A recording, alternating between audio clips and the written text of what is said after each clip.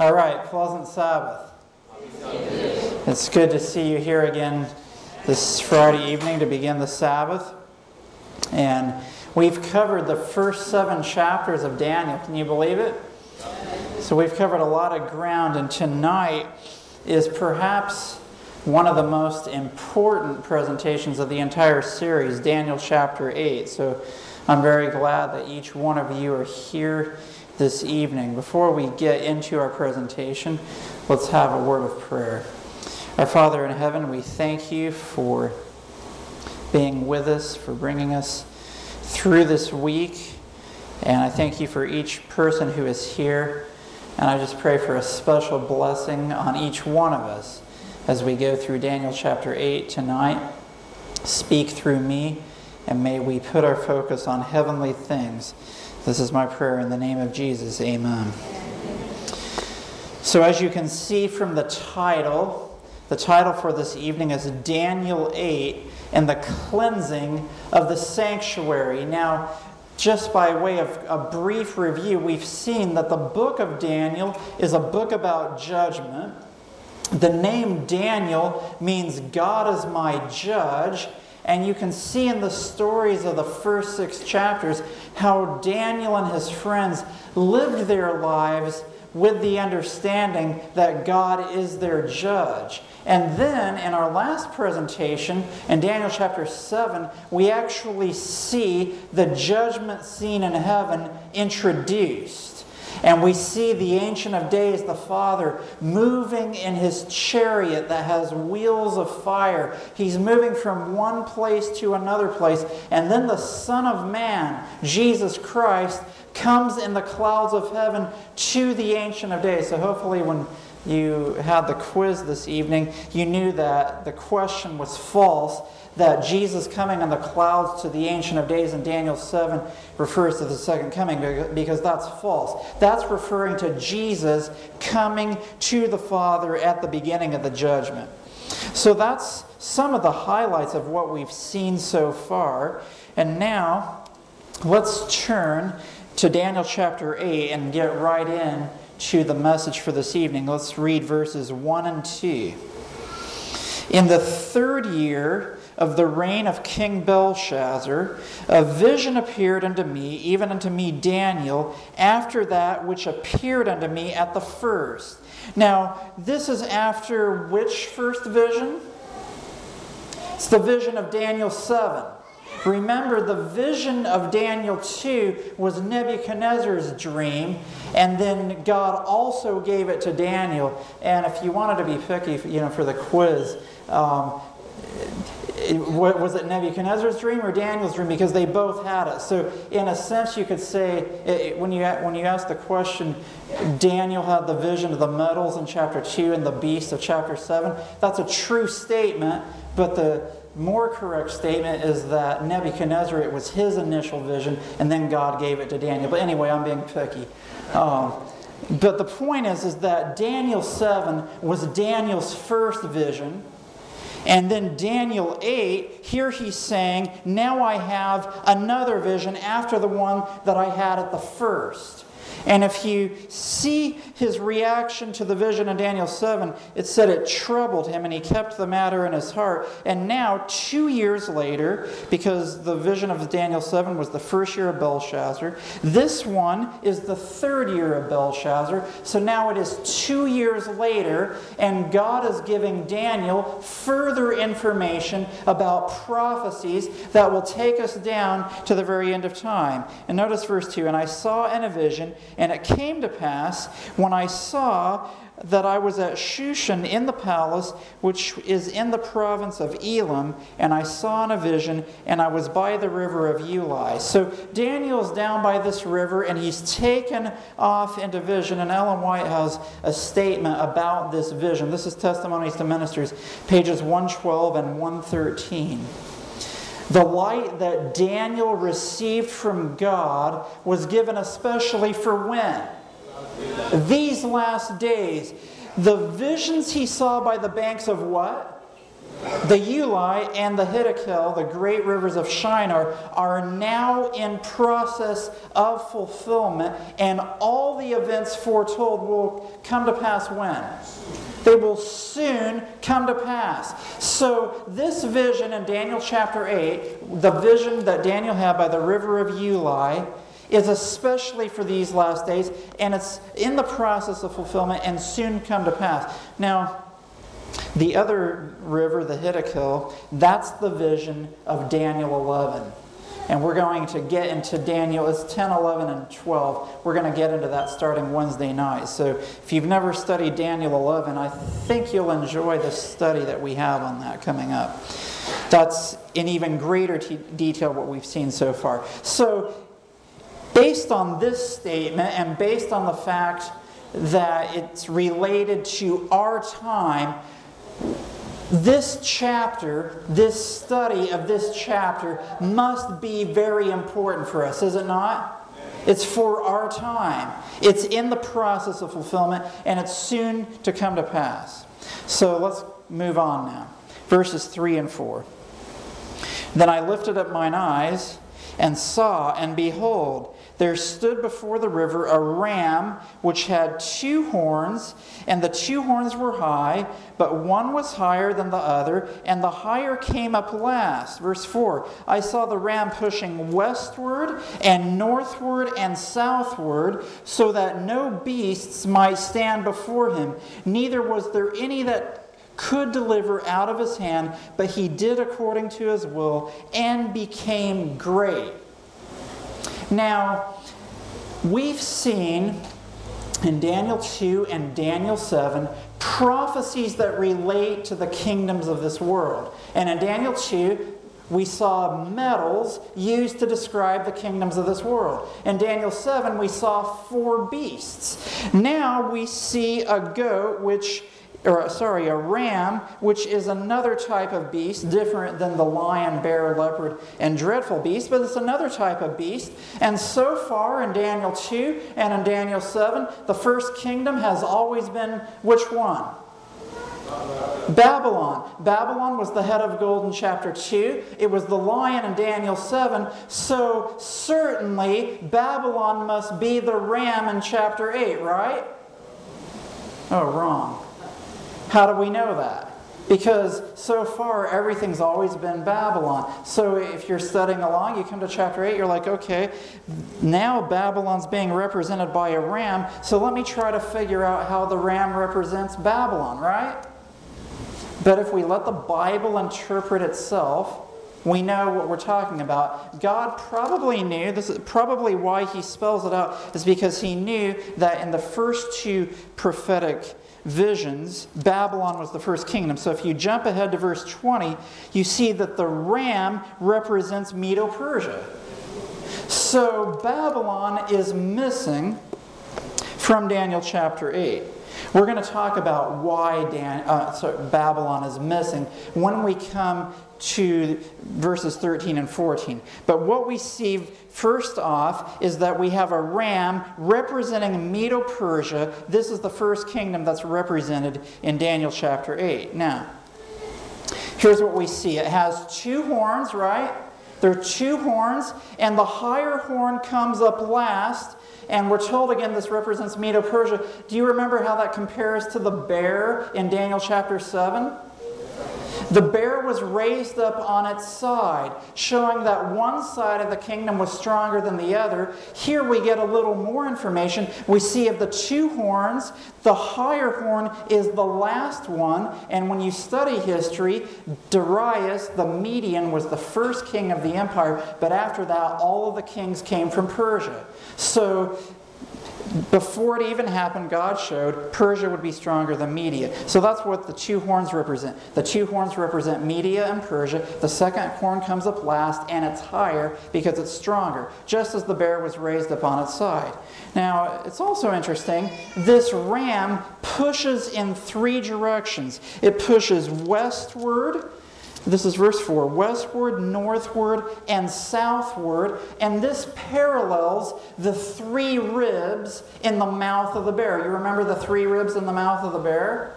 And the 3 ribs in the mouth of the bear and the 3 directions that the ram is pushing in, again, represent the 3 kingdoms that Medo-Persia conquered in its rise to power: Lydia, Egypt, and Babylon. So we see that the Bible is very precise, that the prophecies are very accurate. And then finally, we see that the ram became great. So the power of Medo-Persia is described as a kingdom having great power. And we see that it reigned in history from 539 to 331 BC. So far, so good. Now, again, the point about the ram becoming great, we're going to see how the following kingdoms compare to the great power of Medo-Persia. So remember that, okay? Medo-Persia became great. And how does that compare to the kingdoms that come after? Do they become stronger or weaker? We'll see what the Bible says. Now, let's read verses 5 through 8. Daniel chapter 8, verses 5 through 8. And at this point, we're repeating what we've talked about in Daniel 2 and Daniel 7 about some of the kingdoms, but it's taking us to some new information. Verse 5. And as I was considering, behold, an he-goat, or a male goat, came from the west on the face of the whole earth, and touched not the ground, and the goat had a notable horn between his eyes. And he came to the ram that had 2 horns, which I had seen standing before the river, and ran unto him in the fury of his power. Verse 7. And I saw him come close unto the ram, and he was moved with choler against him, and smote the ram, and brake his 2 horns, and there was no power in the ram to stand before him. But he cast him down to the ground, and stamped upon him, and there was none that could deliver the ram out of his hand. Therefore the he-goat waxed what? Very great. And when he was strong, the great horn was broken, and for it came up 4 notable ones toward the 4 winds of heaven. So, starting in verse 5, Daniel, he's looking at the ram, and the ram becomes very great. And he's considering this ram, and then he sees a he-goat, or a male goat, coming across the face of the earth from the west. Now, we'll talk about the significance of that. And notice, it doesn't touch the ground.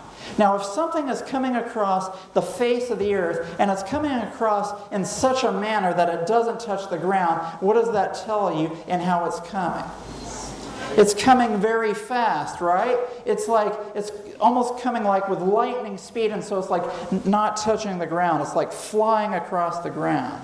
So what do we see? It comes from the west, and it's interesting. If you look at the geography, Medo-Persia, Persia would be modern-day Iran, which is further to the east. This kingdom was coming from the west, and of course, when you go to verse 21, we see that this goat represents Greece, and Greece very definitely was to the west of where Medo-Persia was.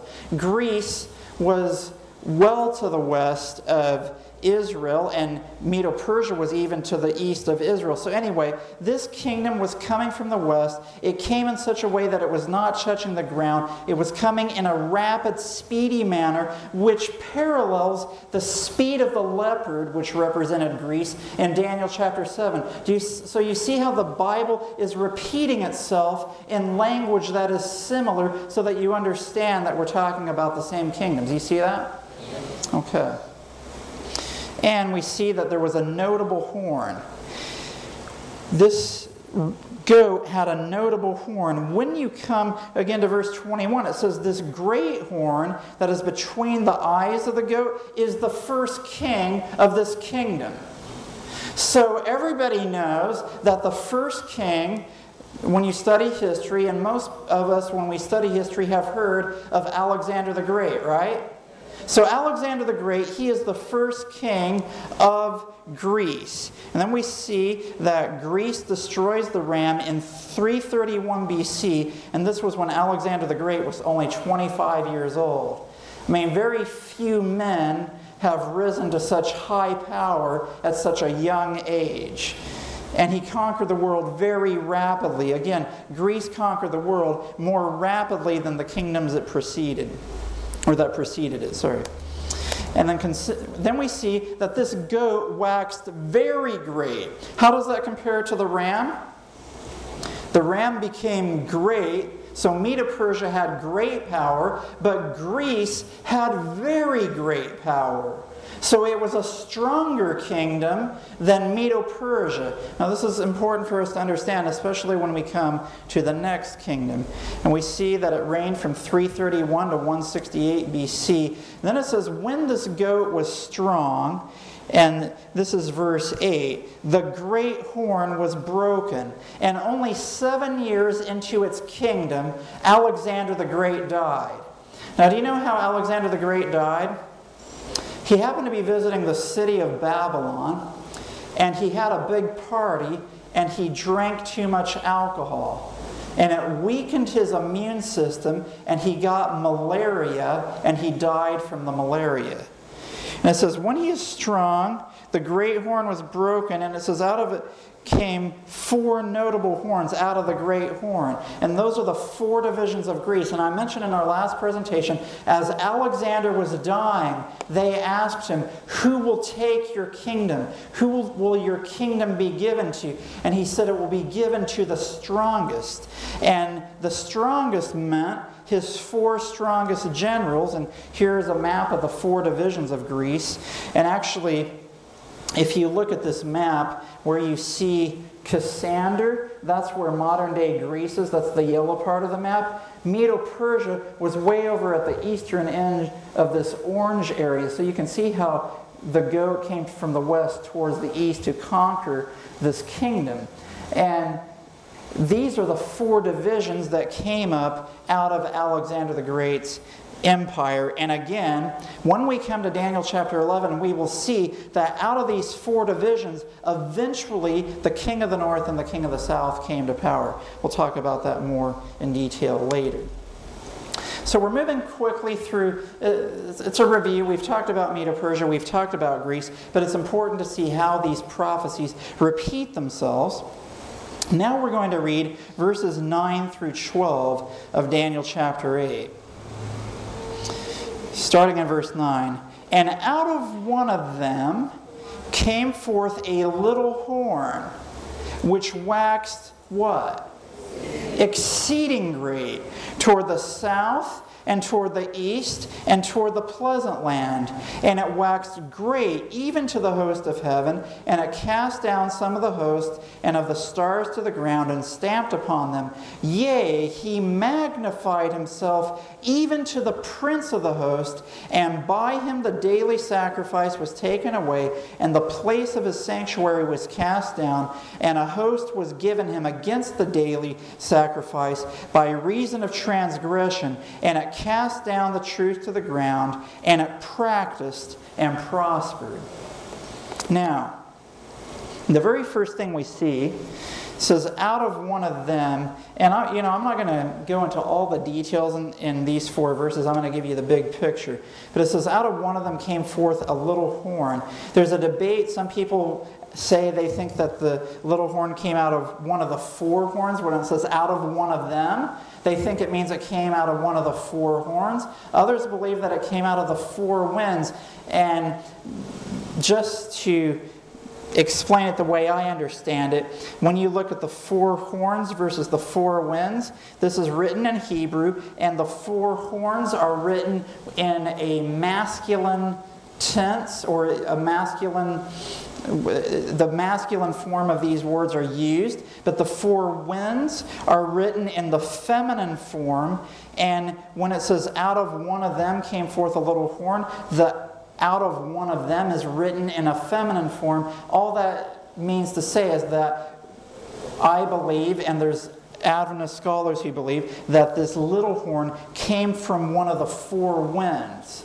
Now, the reason why that's important is because non-Adventists try to teach that the little horn is a king named Antiochus Epiphanes, and he was a king who only reigned for about 7 years.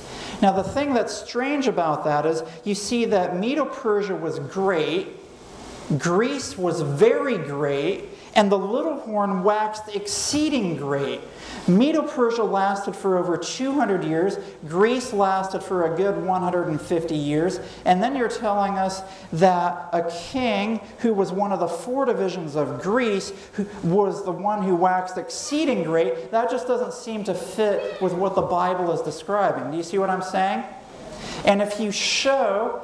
And again, I realize that maybe what I was talking about with the feminine and the masculine was slightly theological, but if you can show that the little horn comes from one of the 4 winds instead of one of the 4 horns, that makes the argument for Antiochus Epiphanes even less solid, because they're trying to say that he was someone who came from one of the 4 horns or one of the 4 divisions of Greece, whereas if you say the little horn came from one of the 4 winds, you're saying he just came from one of the 4 directions of the earth. So that's different than saying that he came from one of the 4 horns of Greece. And let me just take you back. So Antiochus Epiphanes came from this division of the Greek Empire, the Seleucid Empire.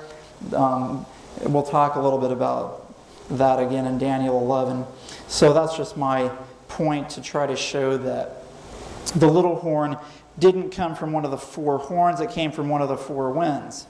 And the key point is that this little horn waxed exceeding great.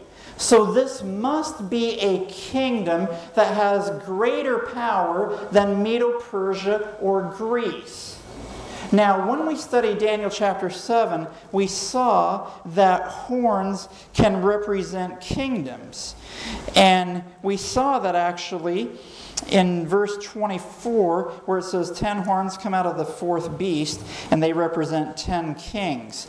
And we saw that kings and kingdoms can be interchangeable. So here we have a horn or a kingdom that waxes exceeding great, that comes after the 4 divisions of Greece.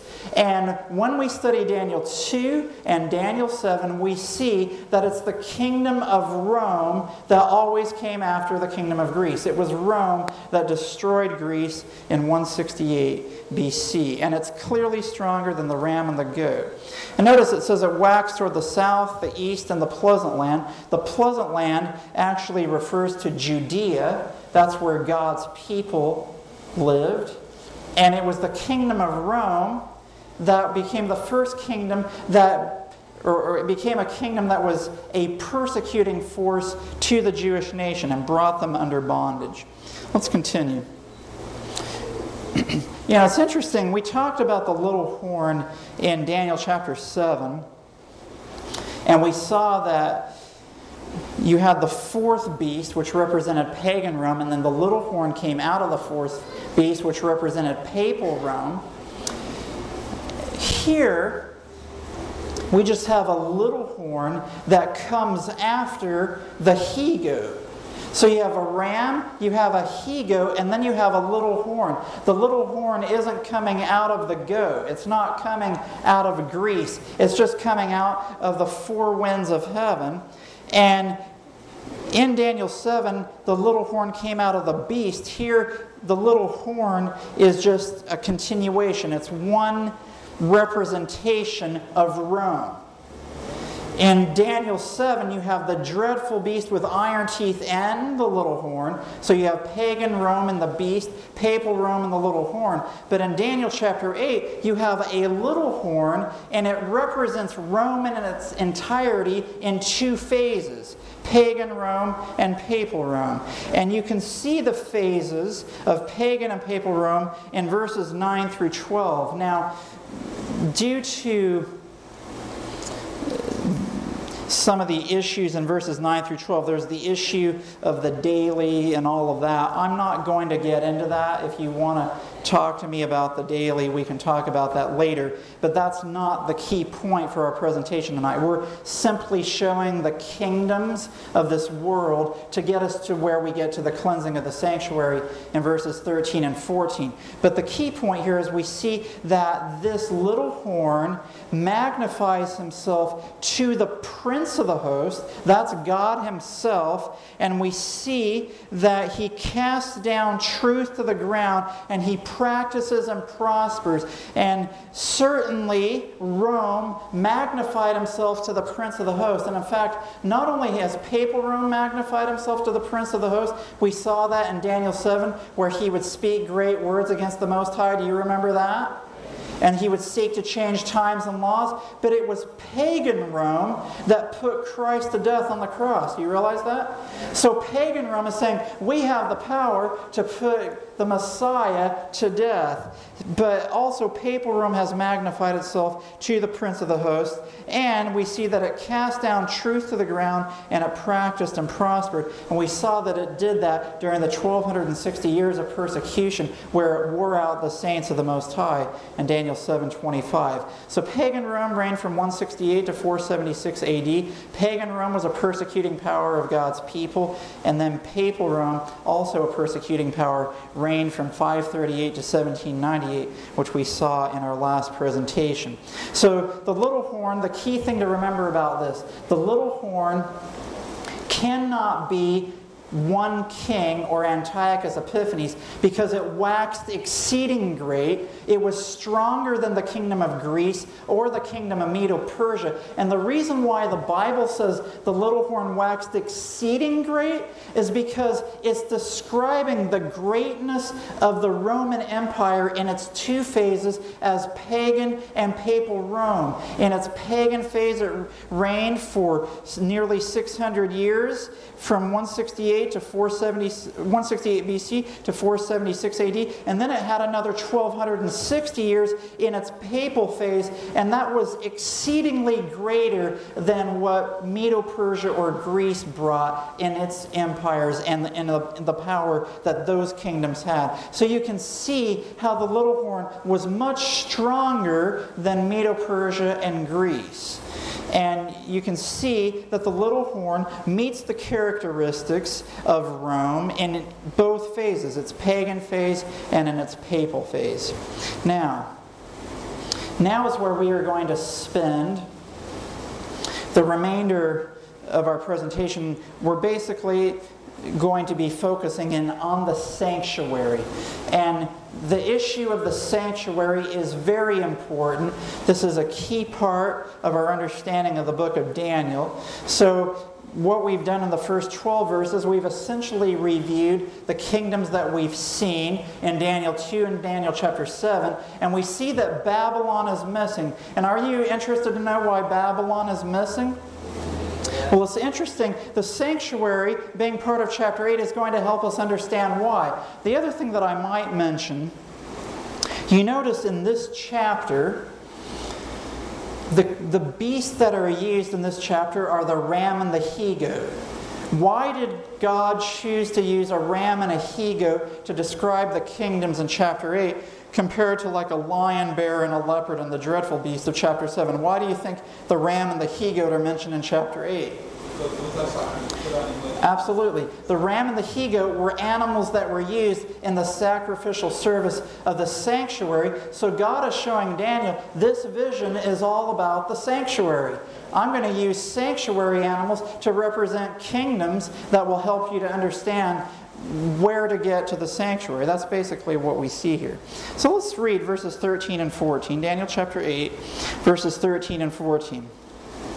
Then I heard one saint speaking, and another saint said unto that certain saint which spake, How long shall be the vision concerning the daily sacrifice and the transgression of desolation, to give both the sanctuary and the host to be trodden under foot? And he said unto me, Unto 2,300 days, then shall the sanctuary be cleansed. You know, this is one of the most important verses in the book of Daniel, and it's one of the most important verses for the Seventh-day Adventist Church with our prophetic understanding. So let's take a closer look at these two verses. First of all, notice you have one saint speaking unto another saint. Now, notice in the first verses 3 through 12, Daniel sees everything and he's describing it. But in verse 13, you have a transition. It doesn't say he sees two saints speaking to each other. It says he heard one saint speaking to another saint. So this is a shift, and now Daniel is hearing. So the verses 3 through 12 is what Daniel saw. And now verses 13 and 14 is what Daniel hears. And theologians refer to verses 13 and 14 as an audition. And that's meaning that's what you hear. And verses 3 through 12 were the vision. That's what you see. So you see the difference there? Verses 3 through 12, that's what Daniel saw. Verses 13 and 14 is what Daniel heard. And we're going to see the importance of that. Now the first thing, the question is asked. These are two heavenly beings speaking. How long shall be the vision? And the vision here is the Hebrew word hazon. And this word means something that you have seen. So this is what Daniel has seen in verses 3 through 12. So the question is, how long is it going to be for what has been seen in verses 3 through 12? Do you see the significance of that? How long is it going to be based on what we have seen so far? Now, what has been seen so far? A ram, a he-goat, and a little horn, right? And then the daily and transgression of desolation, and to give the sanctuary and the host to be trodden underfoot. That's what has been seen. A ram, a he-goat, and a little horn. So how long is that going to be? That's the question. And then, so this is what we must know. The length of the vision must include the ram, which is Medo-Persia, the he-goat, which is Greece, the little horn, which represents pagan and papal Rome, and the daily and transgression of desolation. Now, does that perhaps give us an understanding then of why Babylon is missing as a kingdom from Daniel chapter 8? Because what this is telling us is that the 2300 days will be the length of what Daniel has seen. You have Medo-Persia, Greece, pagan Rome, and papal Rome, and then after that, which the 2300 days includes all of that, then you will have the cleansing of the sanctuary. Do you see that? So the question is, how long will be the vision? How long will it be for what has been seen? And the answer is 2,300 days to get through Medo-Persia, Greece, pagan Rome, and papal Rome. Now, do you think that 2,300 days could then be literal if the 2,300 days are going to include Medo-Persia, Greece, pagan Rome, and papal Rome? Do you think they could be literal days? Why not? Well, how long is 2,300 literal days? It's just short of 7 literal years. How long was Medo-Persia in power? 539 to 331, that's 208 years. So already you're running into trouble. There's no way that the 2300 days can be literal days if it's going to include everything that has been seen in the vision. But yet that's what the heavenly beings are saying. The heavenly beings are saying this vision will last. The kingdoms that you've seen, they will be encapsulated within 2,300 days. And it can't be literal days. It must be years. Do you see that? Okay. Let's continue. So 2,300 days, then shall the sanctuary be cleansed. It cannot be literal days. So the year-day principle of Bible prophecy is actually inherent in the text. You know, we go to Ezekiel 4:6 and Numbers 14:34 to show how a day for a year is in Bible prophecy. But right here, if you just study Daniel 8 in its context, you don't have to go to Ezekiel 4:6 or Numbers 14:34. You just let the Bible interpret itself, and you realize the heavenly beings are saying that Medo-Persia, Greece, and the little horn of pagan and papal Rome will be included in a 2,300-year time span. Now, here's another key point. Right there, you are given the clue as to when the 2,300-day prophecy will begin. Which kingdom will the 2,300-day prophecy begin in? In the kingdom of the Ram or the kingdom of Medo-Persia? Because the question is, how long is the vision? Well, the answer is 2,300 days, and the 2,300 days are part of everything that Daniel has seen. So therefore, the 2,300 days would have its starting point in the kingdom of Medo-Persia. Do you see that? Now that's interesting, because when we come to Daniel 9, which we're going to study Sunday night, our next presentation in this series that I will be giving is Sunday night. My understanding is you're going to get a presentation on Revelation 13 tomorrow morning, so you want to be here for that.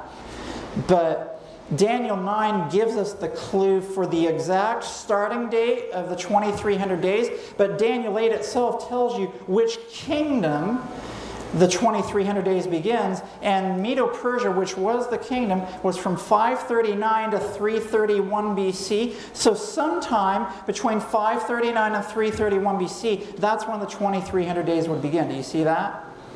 Is that clear? Does anyone not understand what I've said so far? Is it clear? Okay, because that's a very important point. What's that? Okay. So, the 2,300 days had to have begun in the kingdom of Medo-Persia, because the vision for how long will the vision be is 2,300 days. And the vision relates to what Daniel has seen. And what he has seen is the ram of Medo-Persia, the he-goat of Greece, and the little horn of pagan and papal Rome. Therefore, the 2,300 days touches all of those kingdoms. And so therefore, it starts in the first of the kingdoms that are seen in the vision. And that first kingdom is Medo-Persia. So therefore, the 2,300 days would have to start sometime between 539 and 331 BC. If all we have is Daniel 8 and Daniel 9 never happens, we at least know that the 2,300 days is between 539 and 331 BC. And that is why Babylon is not in the vision of Daniel chapter 8. Even though Daniel had this vision in the 3rd year of King Belshazzar of Babylon, so Babylon was still in existence. It was still relevant. It was still the head of gold. It was still the lion. When Daniel 8, that vision comes along, God is saying Babylon is not relevant, ancient Babylon is not relevant to the sanctuary message. But Medo-Persia is relevant to the sanctuary, because Medo-Persia is the kingdom where the 2,300-day prophecy will start, and that gives you a road marker to get you to where you get to the end of that prophecy, so that you will know when the sanctuary will begin to be cleansed. So here's one of the key points that I want you to understand. The kingdoms of this world that are mentioned in prophecy, they are mentioned, they are there, and they show us the reliability, the veracity, and the truthfulness of prophecy. But they are, in a sense, simply placeholders to get us to what is more important. In Daniel 2, we see the kingdoms, and eventually we see the stone, which represents Jesus, the chief stone, striking the image as he comes in the clouds of heaven the second time. So the kingdoms of this world simply take us down to when Jesus comes in the clouds of heaven. In Daniel chapter 7, we have the kingdoms of this world. They are there, and after those kingdoms, we come to the judgment scene in heaven. And here in Daniel chapter 8, after the kingdoms of this world, we come to the cleansing of the sanctuary. So that tells me, based on our study of Daniel so far, that the second coming, the judgment, and the cleansing of the sanctuary are of utmost importance. They're closely related, and they are the things that we should be putting our special focus on. You know, it's great to know what the beasts and the horns represent, but the more important thing is, what about our time? What is the message for our time? The message for our time is that we're living in the hour of God's judgment, that we're living in the hour of the cleansing of the sanctuary, and it is in the judgment and the cleansing of the sanctuary that we are prepared to meet Jesus come in the clouds of heaven. Amen? Amen. So, this is where we're going to be spending our time. Now, this next slide, let's see, I already talked, Babylon is missing, and we talked about that. This next slide, I'm not going to spend a whole lot of time on it, but if you notice very carefully, it has the starting date for the 2300-day prophecy. Now, we are going to prove this in greater detail in our next presentation, but the starting date is 457 BC. That's when Artaxerxes gave his decree to restore and rebuild Jerusalem. That was in the 7th year of his reign. The canon of Ptolemy makes it indisputably clear that the 7th year of Artaxerxes is 457 BC. And we're going to see how the 70 weeks ties in and how all of that happened right on time. But what that tells us is when we come 2,300 years after 457 BC, that brings us to 1844 AD. Now, here's the first point. The 7th year of Artaxerxes, 457 BC, did that fall on the kingdom of Medo-Persia? Yes, it did. It was right in the middle, so to speak, right between 539 to 331, 457 BC. The decree is made. That's the starting point for the 2300 days. And then you go through all the kingdoms, Medo-Persia, Greece, pagan Rome, papal Rome. And we saw how papal Rome received a deadly wound in 1798. And shortly after that, the judgment and the cleansing of the sanctuary began. Now, let me show you, because we're going to spend more time talking about the connection between the 70 weeks and the 2300 days and the starting point in our next presentation. But let me show you how Daniel 7 and 8 line up with each other. So look at this slide carefully, and you'll see the kingdoms that come. You see Babylon in Daniel 7, it's missing in chapter 8, but you have Medo-Persia, you have the bear and the ram in chapter 8. Chapter 7 is the bear, chapter 8 is the ram. And then for Greece, you have the leopard in chapter 7, the he-goat in chapter 8. And then for Rome, you have the great and dreadful beast in chapter 7, the little horn in chapter 8 is pagan Rome. And then you have the little horn, and the little horn for 7 and 8 representing papal Rome. Now, here's the key point. In Daniel 7, you come to the judgment. In Daniel 8, you come to the cleansing of the sanctuary. Both of those events begin in 1844. Now that makes that very relevant to us, does it not? Because 1844 was 167 years ago. Now, if you look at some of these kingdoms, for example, Medo-Persia reigned from 539 to 331, 208 years. We're 167 years from 1844. So really, that's not a lot of time since the judgment began, since the cleansing of the sanctuary began, and we have the privilege to be alive during that time right now. Do you realize that, when we look at Daniel 2, Daniel 7, and Daniel 8, of all the time periods of Earth's history that we could have been alive, we happen to be alive at the very end, just before everything wraps up. We happen to be alive during the hour of God's judgment while the sanctuary in heaven is being cleansed. Of all the millions of people who have lived since 605 BC when Babylon began its kingdom, and people lived during the time of Babylon, and then Medo-Persia, and then Greece, and then pagan Rome, and then papal Rome, we are alive after all those kingdoms have risen and fallen. We are living in the toenail millennials of time. We are living in the judgment hour, in the cleansing of the sanctuary, and that should thrill our hearts and our souls through and through. Amen? Because in that message, in that understanding, comes the knowledge that at the end of all of this, Jesus, the King of Kings and Lord of Lords, is coming in the clouds of heaven. Now, in the understanding of living in the judgment and the cleansing of the sanctuary, this helps us to understand how to be prepared for when Jesus comes in the clouds. So let's continue. Now we're going to keep going here. What is the sanctuary? Because it's interesting.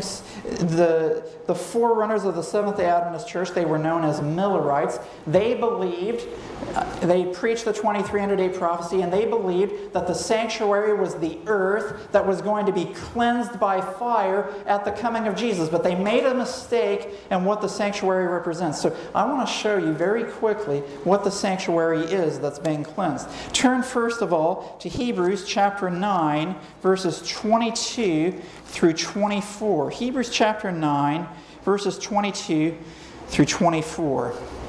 Here we read, "And almost all things are by the law purged with blood, and without shedding of blood is no remission.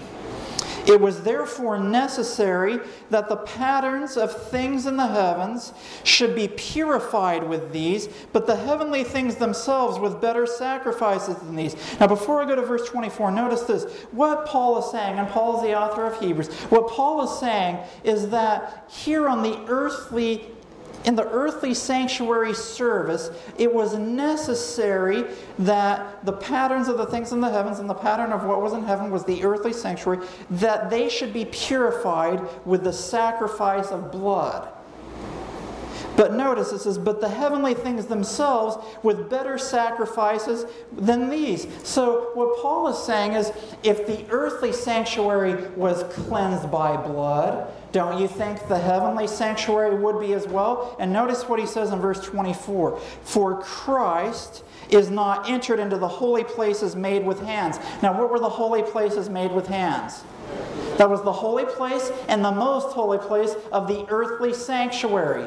Christ is not entered into the holy places made with hands, which are the figures of the true, but into heaven itself now to appear in the presence of God for us. So he's saying Christ didn't enter into the holy places of an earthly sanctuary. He entered into the heavenly sanctuary, of which the earthly sanctuary was a figure or a pattern of. And in Hebrews 8, verses 1 and 2, he makes it very clear. "Now of the things which we have spoken, this is the sum. We have such an high priest who is set on the right hand of the throne of the majesty in the heavens, a minister of" what? "The sanctuary and of the true tabernacle which the Lord pitched and not man." So listen. There is a sanctuary in heaven just as there was a sanctuary on earth. And just as the sanctuary on earth was cleansed in the earthly service, so the sanctuary in heaven needs cleansing. Now, I don't have this in my slides, but when you study Leviticus chapter 16, you will come to an understanding that it was on the Day of Atonement that the sanctuary was cleansed and the high priest went into the most holy place. So Daniel 8:14, when it says, "Unto 2,300 days, then shall the sanctuary be cleansed," what he's saying is, 2,300 years, you go through Medo-Persia, Greece, pagan Rome, papal Rome, and you come to 1844. 1844 is well past the cross. Jesus died in 31 AD, and when Jesus died, he then ascended to heaven. And when he ascended to heaven, he went to the sanctuary in heaven to do the work of a high priest, to do the work that the priest did here on this earth. And at the end of the 2,300 days, Jesus, our high priest, will go to the most holy place, just as the earthly priest went into the holy place on the day of cleansing or day of atonement in the earthly service. Do you see that?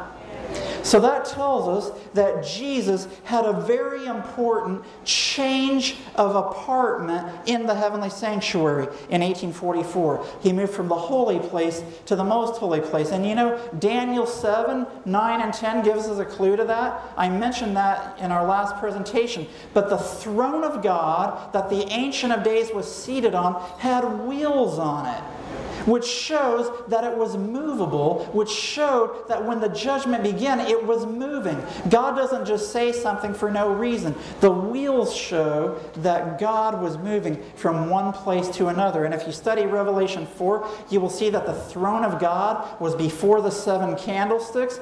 That was the holy place. But in 1844, the throne moves to the most holy place. All right. So, now that we've had a brief rundown of the sanctuary, let's go on and finish Daniel chapter 8. We're going to read briefly verses 15 through 17. So now we've had the 2 phases. We had the vision of what Daniel saw in verses 3 through 12. We had the audition, or what Daniel heard in verses 13 and 14. Now notice starting in verse 15. And it came to pass, when I, even I, Daniel, had seen the vision and sought for the meaning, then behold, there stood before me as the appearance of a man. So notice, just as in Daniel chapter 7, where Daniel asked more questions to figure out what was this thing about all the beasts, and he especially wanted to know about the 4th beast and the little horn. Now he wants to know about this vision again. And in verse 16, and I heard a man's voice between the banks of Uli, which called and said, Gabriel, make this man to understand the vision. Verse 17, so he came near where I stood.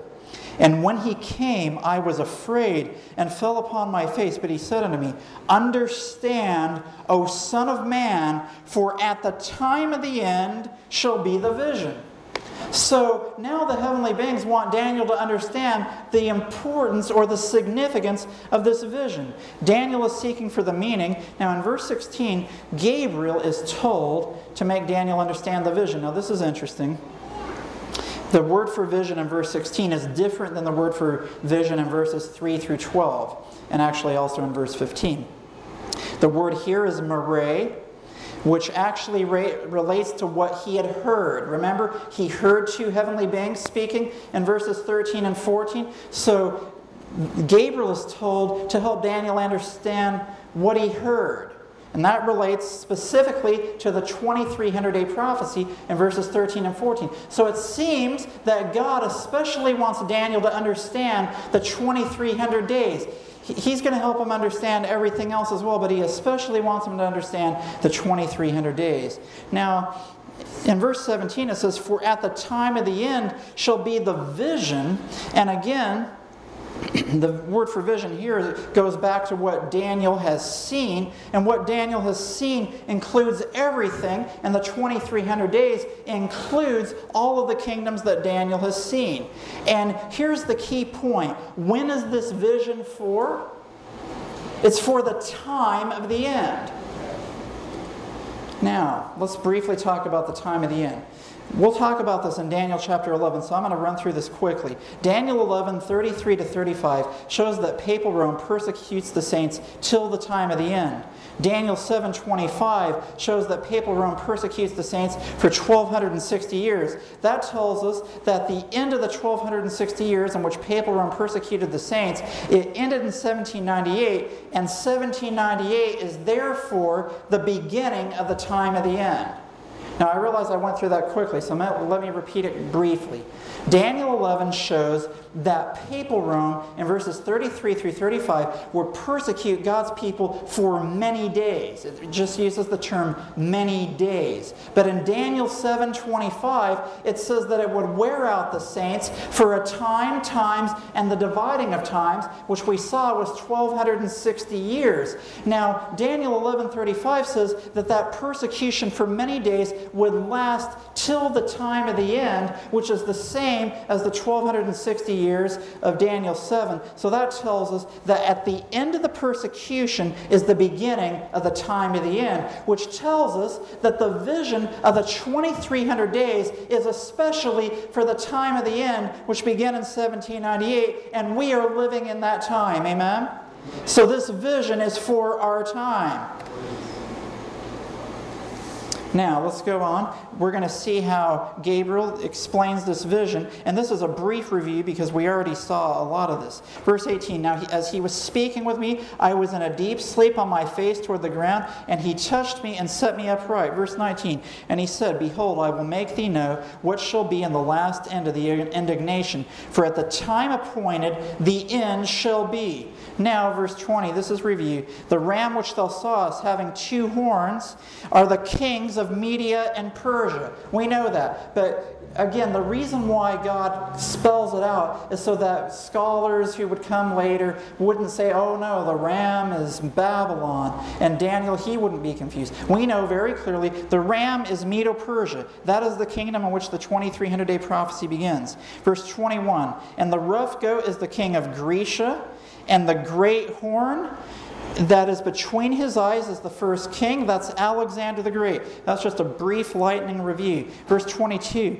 Now, that being broken, whereas 4 stood up for it, 4 kingdoms shall stand up out of the nation, but not in his power. Those are the 4 divisions of Greece, and when it says not in his power, that means that the power that came after Alexander the Great did not come from his own line, his own bloodline, or his own family. They were his 4 generals. So, just as the prophecy predicted, it happened.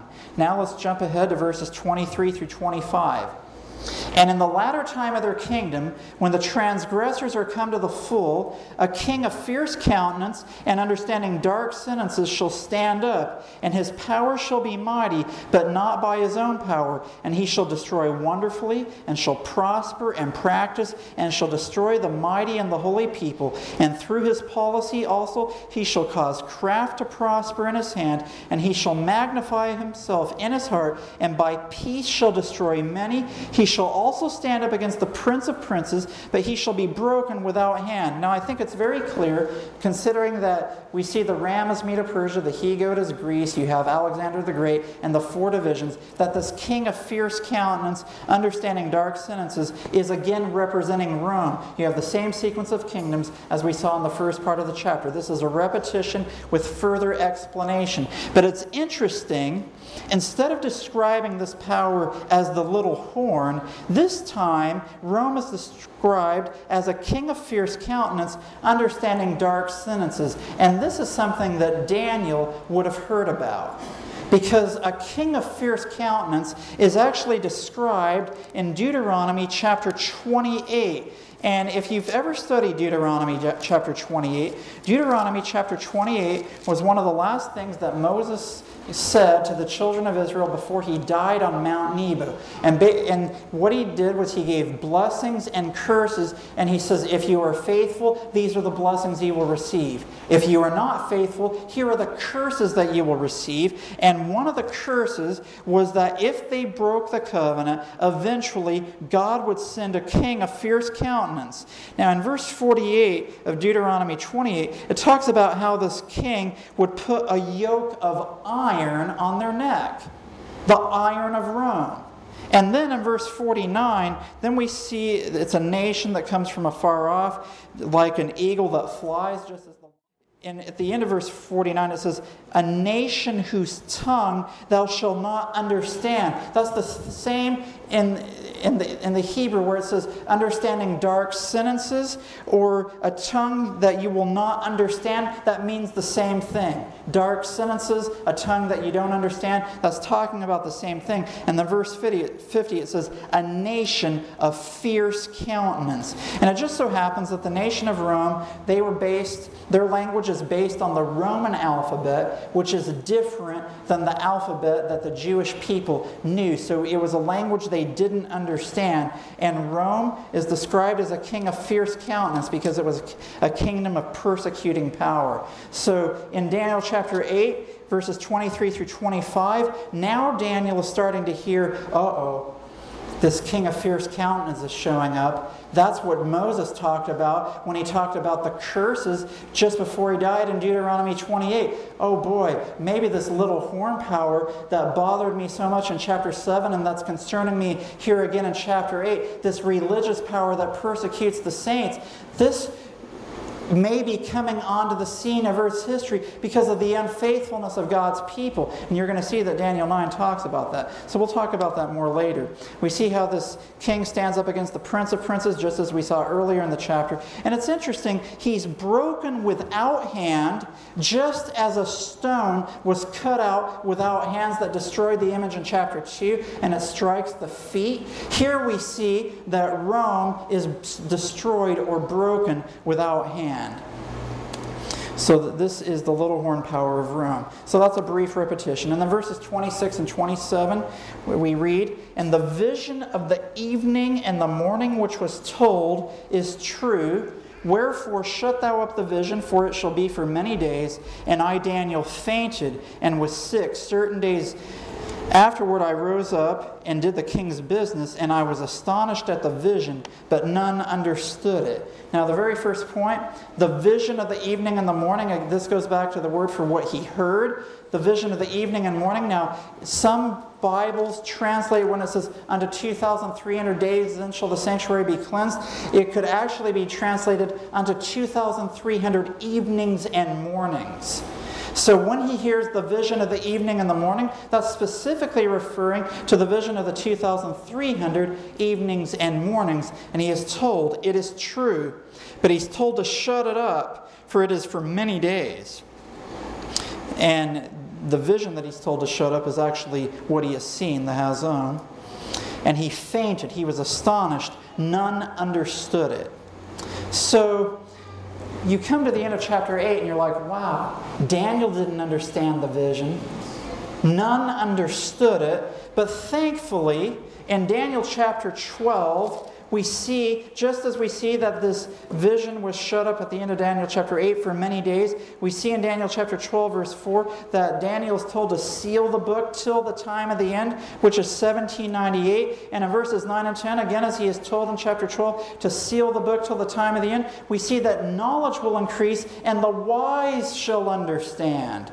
So even though Daniel didn't understand in his time, there would be coming a time in the time of the end where the wise would understand. And it's interesting, the parable of the 10 virgins shows the wise who did understand. We don't have time to talk about that tonight.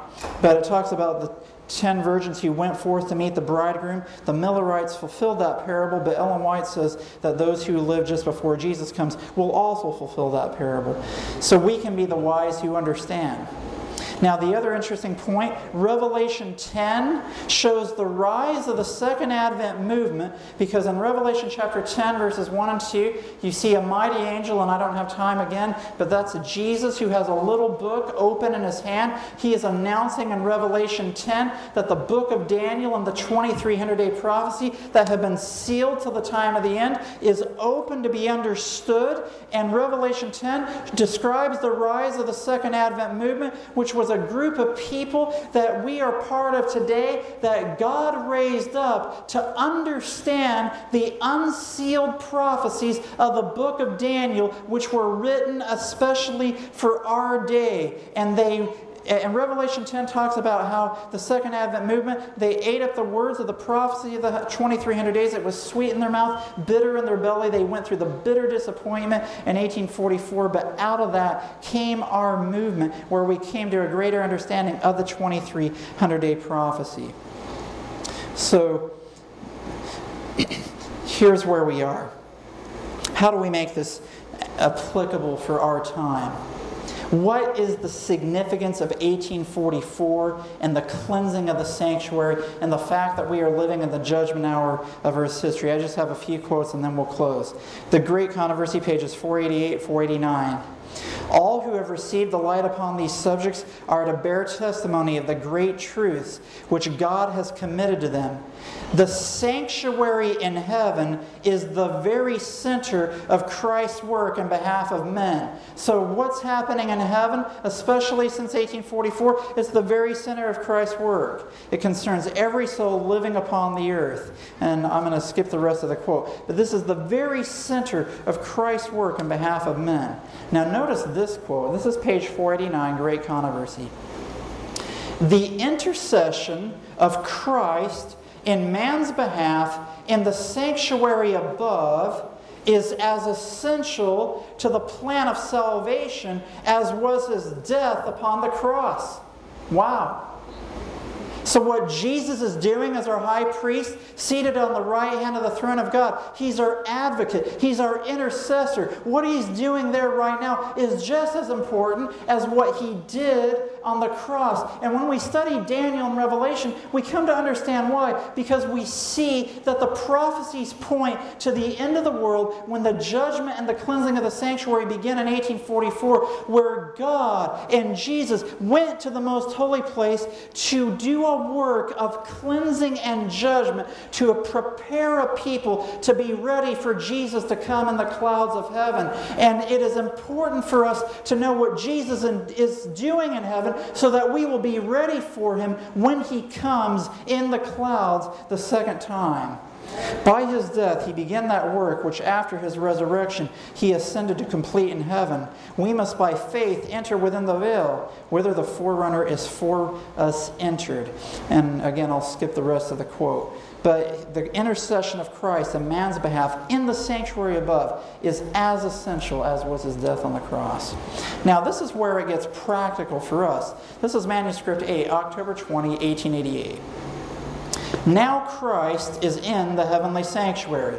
And we can show from Daniel, based on the 2300-day prophecy, yes, he is. He's in the most holy place. And what is he doing? Continuing. Making atonement for us, cleansing the sanctuary from the sins of the people. Now notice this. Then we must enter by what? By faith into the sanctuary with him. We must commence the work in the sanctuary where? Of our souls. We are to cleanse ourselves from all defilement. So notice, this is very personal. It's not just a corporate work that's taking place. There is a personal element to the cleansing of the sanctuary. Our souls are a sanctuary. We are to be cleansed from sin, just as the sanctuary is to be cleansed in heaven. And then, Maranatha, page 249. From the Holy of Holies, there goes on the grand work of instruction. The angels of God are communicating to men. Christ officiates in the sanctuary. We do not follow him into the sanctuary as we should. Christ and angels work in the hearts of the children of men.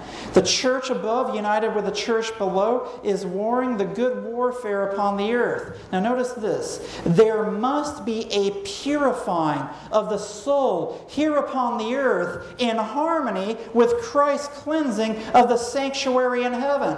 So notice, in order for the sanctuary to be cleansed in heaven, God's people, his professed people, the second Advent movement that he raised up in 1844 to have a cleansed sanctuary, we must be cleansed and purified for that sanctuary in heaven to be cleansed. Do you see that?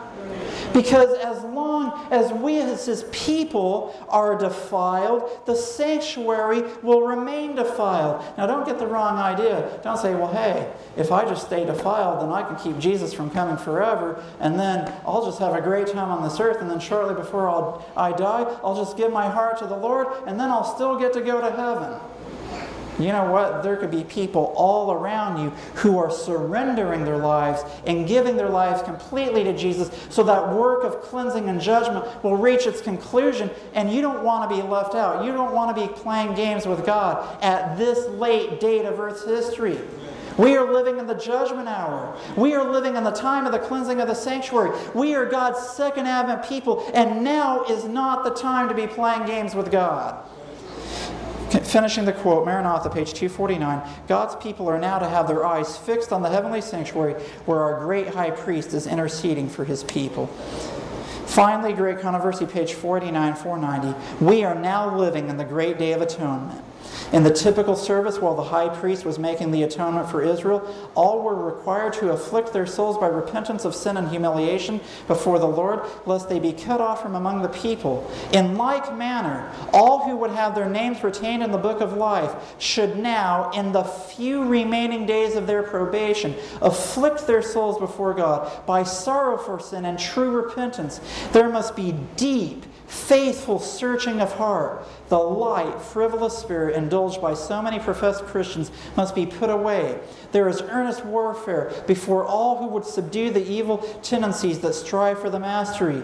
The work of preparation is an individual work. We are not saved in groups. The purity and devotion of one will not offset the want of these qualities in another. Though all nations are to pass in judgment before God, yet He will examine the case of each individual with as close and searching scrutiny as if there were not another being upon the earth. Everyone must be tested and found without spot or wrinkle or any such thing. Now listen, I believe with all my heart, and I know all of us here, that God is a God of love, of mercy, of grace. He is long-suffering. His goodness leads us to repentance. But at the same time, God is not going to play around forever. And we should not be playing around with God forever. God loves us so much that we should, in response to His love for us, give everything in our lives for Him and say, you know what, I'm not going to play games with God anymore. I'm not going to come to church and act like I'm such a good Christian and then go home and treat my family like I'm the devil anymore. I'm not going to go to work and be cheating and doing things that I know are clearly against the principles of God, cutting corners, misrepresenting God's name. Now is the time, like Daniel, where I am going to be found without blame. I am going to represent the name of God, even if it's only 10 people, 2 people, 5 people, even if only a few people see the name of God rightly represented by my life. I will be faithful if no one else is watching, because I love God so much. It is too late in Earth's history to be playing games with God. So as we conclude, this work of cleansing began in 1844. We have the privilege to be alive while this work of cleansing is taking place.